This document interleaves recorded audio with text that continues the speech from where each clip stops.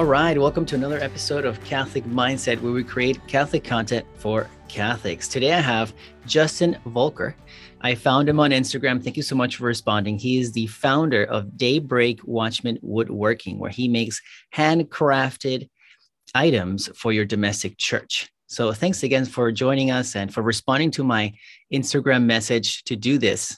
Yeah. Thanks for having me. Yeah, I know it's hard to find folks for interviews or for any kind of collaboration. So, yeah, no, I was glad to get it. So, really glad to be here today. Awesome. Remember to those listeners who are watching to please support the podcast by subscribing, liking, or following. Also, check out Justin's Instagram, where I will put all that information in the show notes.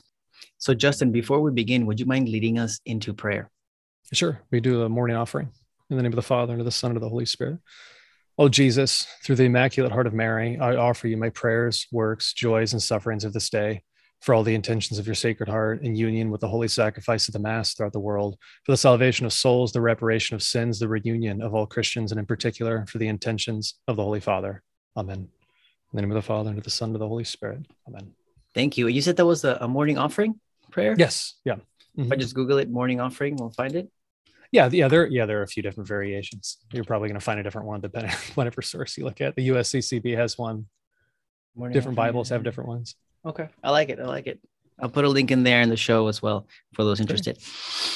So, Justin, tell us, what is the inspiration behind the handmade woodworking crafting that I've seen? You've done an amazing job. We were pre-podcast. I was reviewing his website up here. And I've been very impressed from your Instagram first, and then diving into your Instagram, into your website deeper. It was awesome. So what is the inspiration? Yeah, so that's great. I've been a woodworker for, I wouldn't say my entire life. I was greatly inspired with woodworking by my one of my teachers in high school.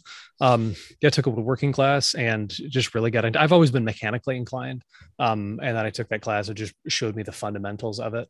And it just really took off from there. And I've always been interested in it. Started doing that at home, different projects, and then a few years ago, right after a really big reversion into the church, we were looking for ways to pray as a family. I really wanted to implement that for us. And I've always obviously loved crucifixes. So I was really interested in making those, and I tinkered around with it and figured out a way to make them. And I thought, might as well open a business with it, maybe an Etsy store or something. So I actually, I got out of the Marine Corps a few years ago, had my reversion shortly after that, and I was newly enrolled into college. One of my classes, it was a class project. It was, I guess, like a semester long project, but I had to make a website, and my kind of the focus on it was theology. So I made a blog website, just kind of a mock, like a Wix website, just kind of a free one.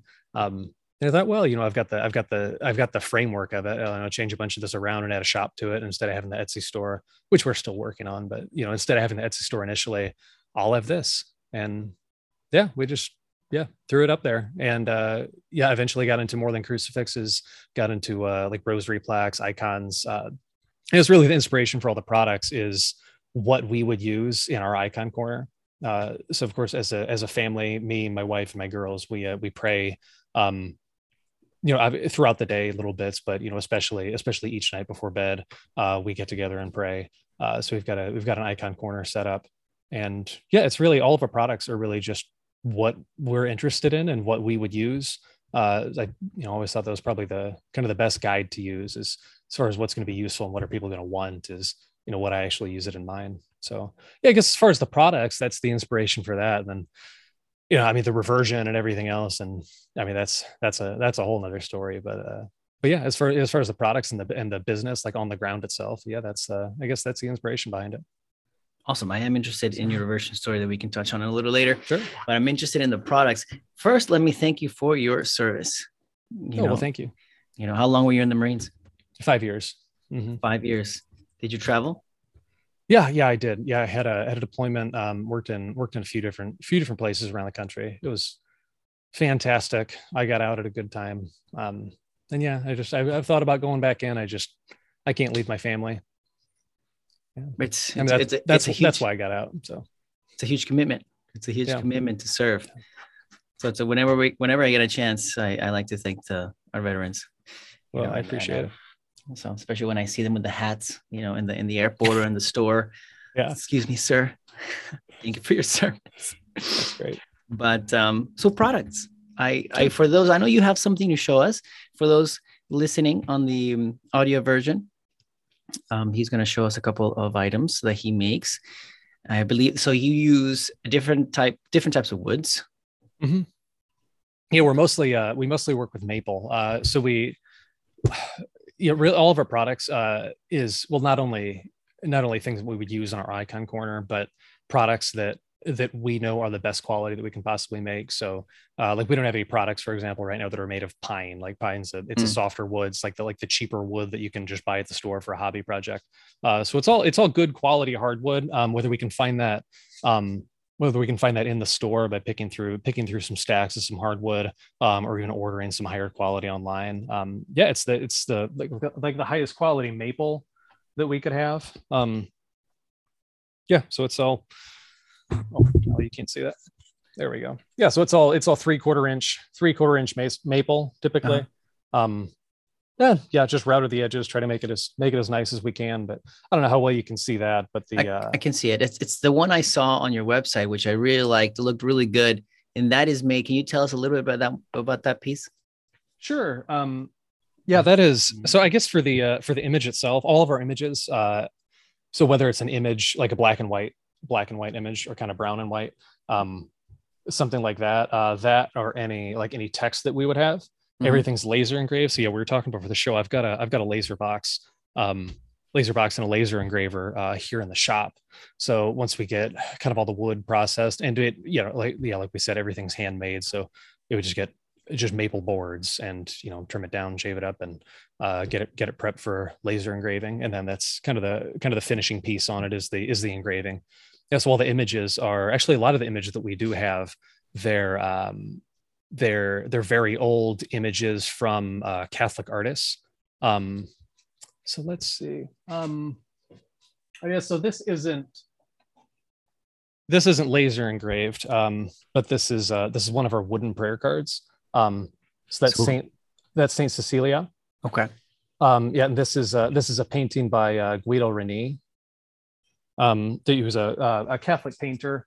We try really, any of our images that we use, we have to just find very good, very old Catholic artists. So just kind of repurposing those. So maybe images that people are familiar with or images that people haven't seen before. So I guess that's kind of an inspiration itself, is not just putting out a new product out there, but introducing somebody to a new realm of art that, or an artist, in the Catholic world that they just haven't seen before. Yes, that's been a lot of fun. Well, you do great work with your laser engraving. It looks really good. Well, thank you. Question about the crosses. Do you cut out the crosses? Yeah, I do. Yeah. So those are all, I mean, just like every other product, we just get those, just some maple boards or walnut boards, depending on the variation of it, depending on the type of wood. If somebody were to go on the website, there's just a drop down menu on the crucifix page. And you can just pick from the different wood types that we have. But we just, essentially we get boards and just cut them and shape them into crucifixes, and it can be pretty meticulous. The crucifixes are surprisingly tricky to be able to cut. Kind of the way we do it is the both boards, like the cross beam and the upright beam, they have to be cut in the middle in half, so halfway through, and then they overlap toward one another. Okay. So that it can be perfectly flush. So that's actually probably one of the trickiest things that we do, but they come out pretty good. Yeah, but then the titulus, so the plaque at the top, instead of INRI. Do I have any here? I don't have any right here. But if somebody were to look on the website, it shows the titulus true to the Gospel of John. So the titulus is Jesus of Nazareth, King of the Jews, but instead of just the Latin abbreviated INRI, it's the entire inscription in Latin, Greek, and Hebrew. So that was something that that was something that we really wanted to do, is just have it a little more realistic. It's just a little more immersive, maybe, if you want to say that. Yeah, just be as true to the gospel as we could be. And we didn't see any other woodworkers, any other products that were making those. So yeah.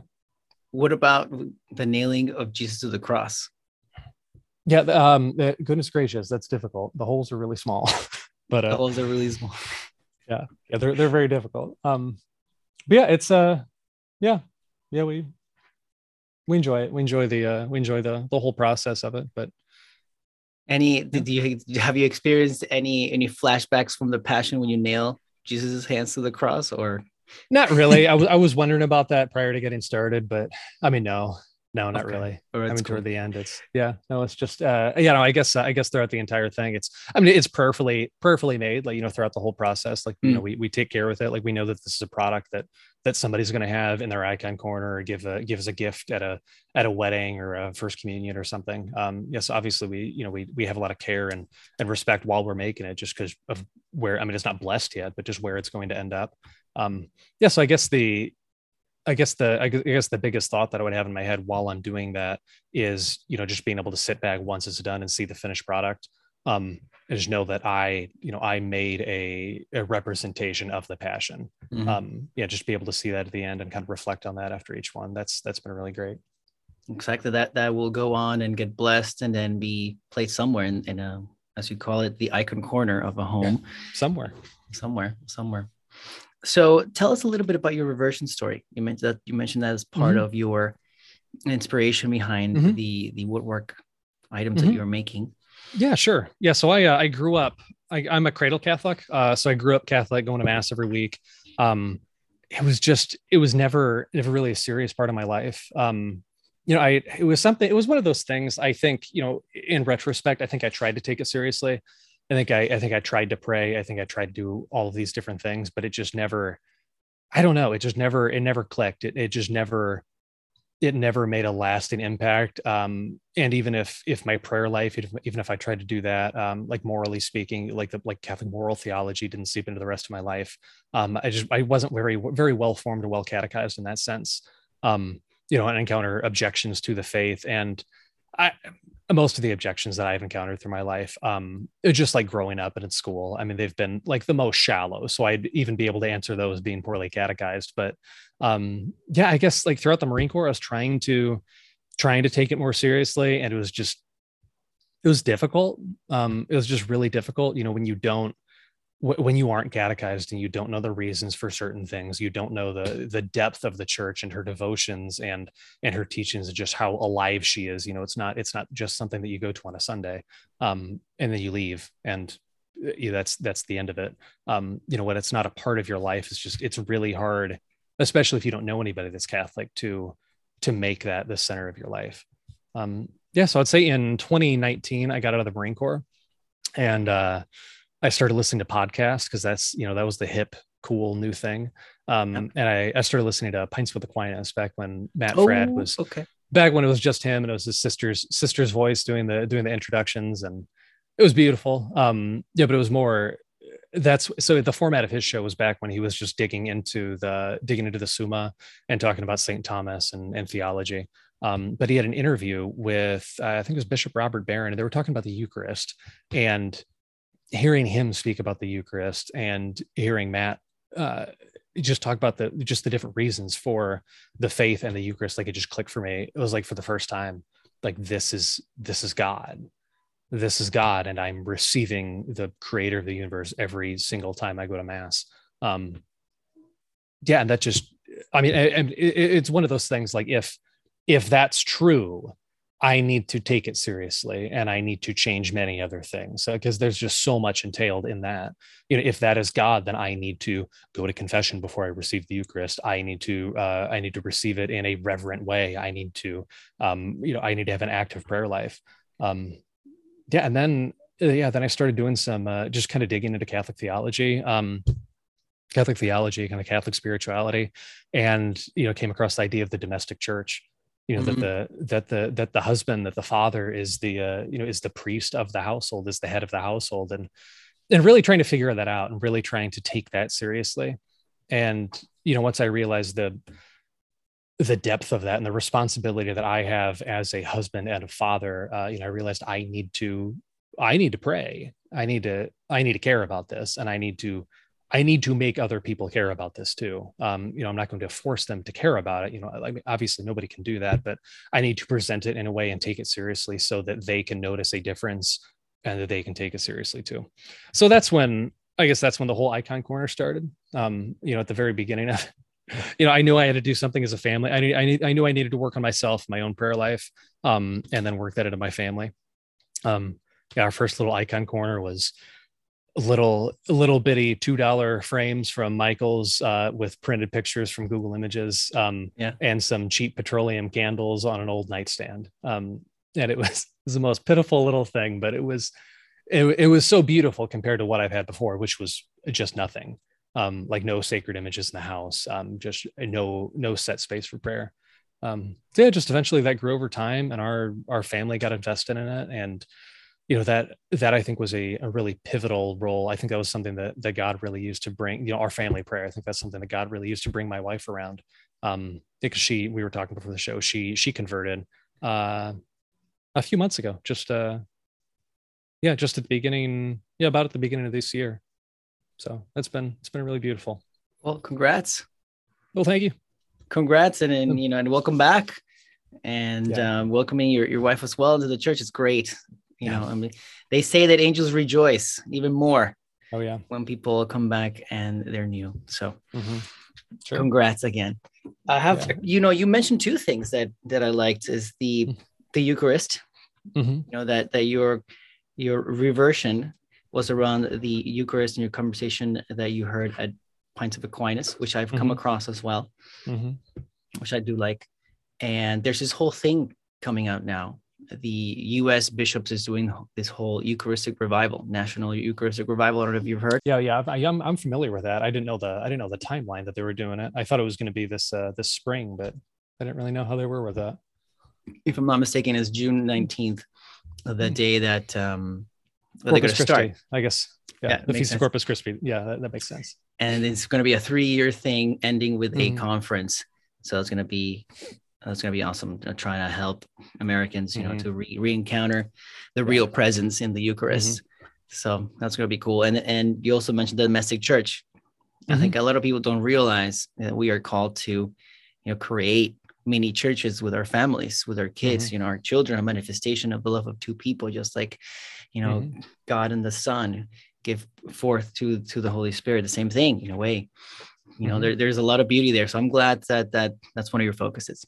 Oh yeah, absolutely. And I would encourage people to read more about that. On the Vatican's website, actually, John Paul II it was an apostolic exhortation. It's called, I have it pulled up here because I am not going to be able to remember the name, Familiaris Consortio. But it's the entire document, the entire apostolic exhortation.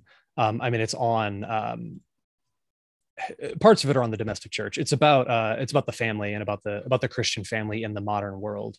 And it's really beautiful, and it really speaks to a lot of the revelations. I call them revelations. They're not new, nothing's new under the sun.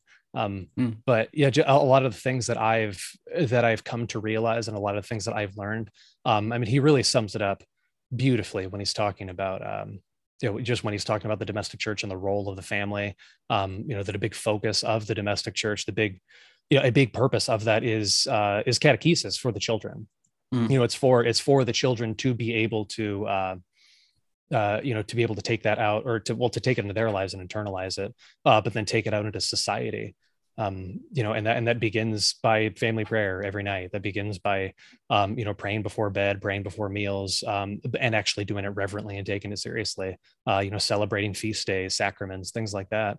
And just really making it a central point of the family and of your family's life. That's how I think we're going to save our society.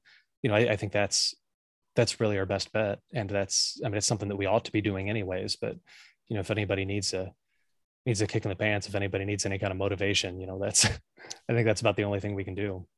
Yeah. If you share that link with me at certain levels. Yeah, sure. Yeah, share a link with me, and I'll put it up in the show notes for those interested.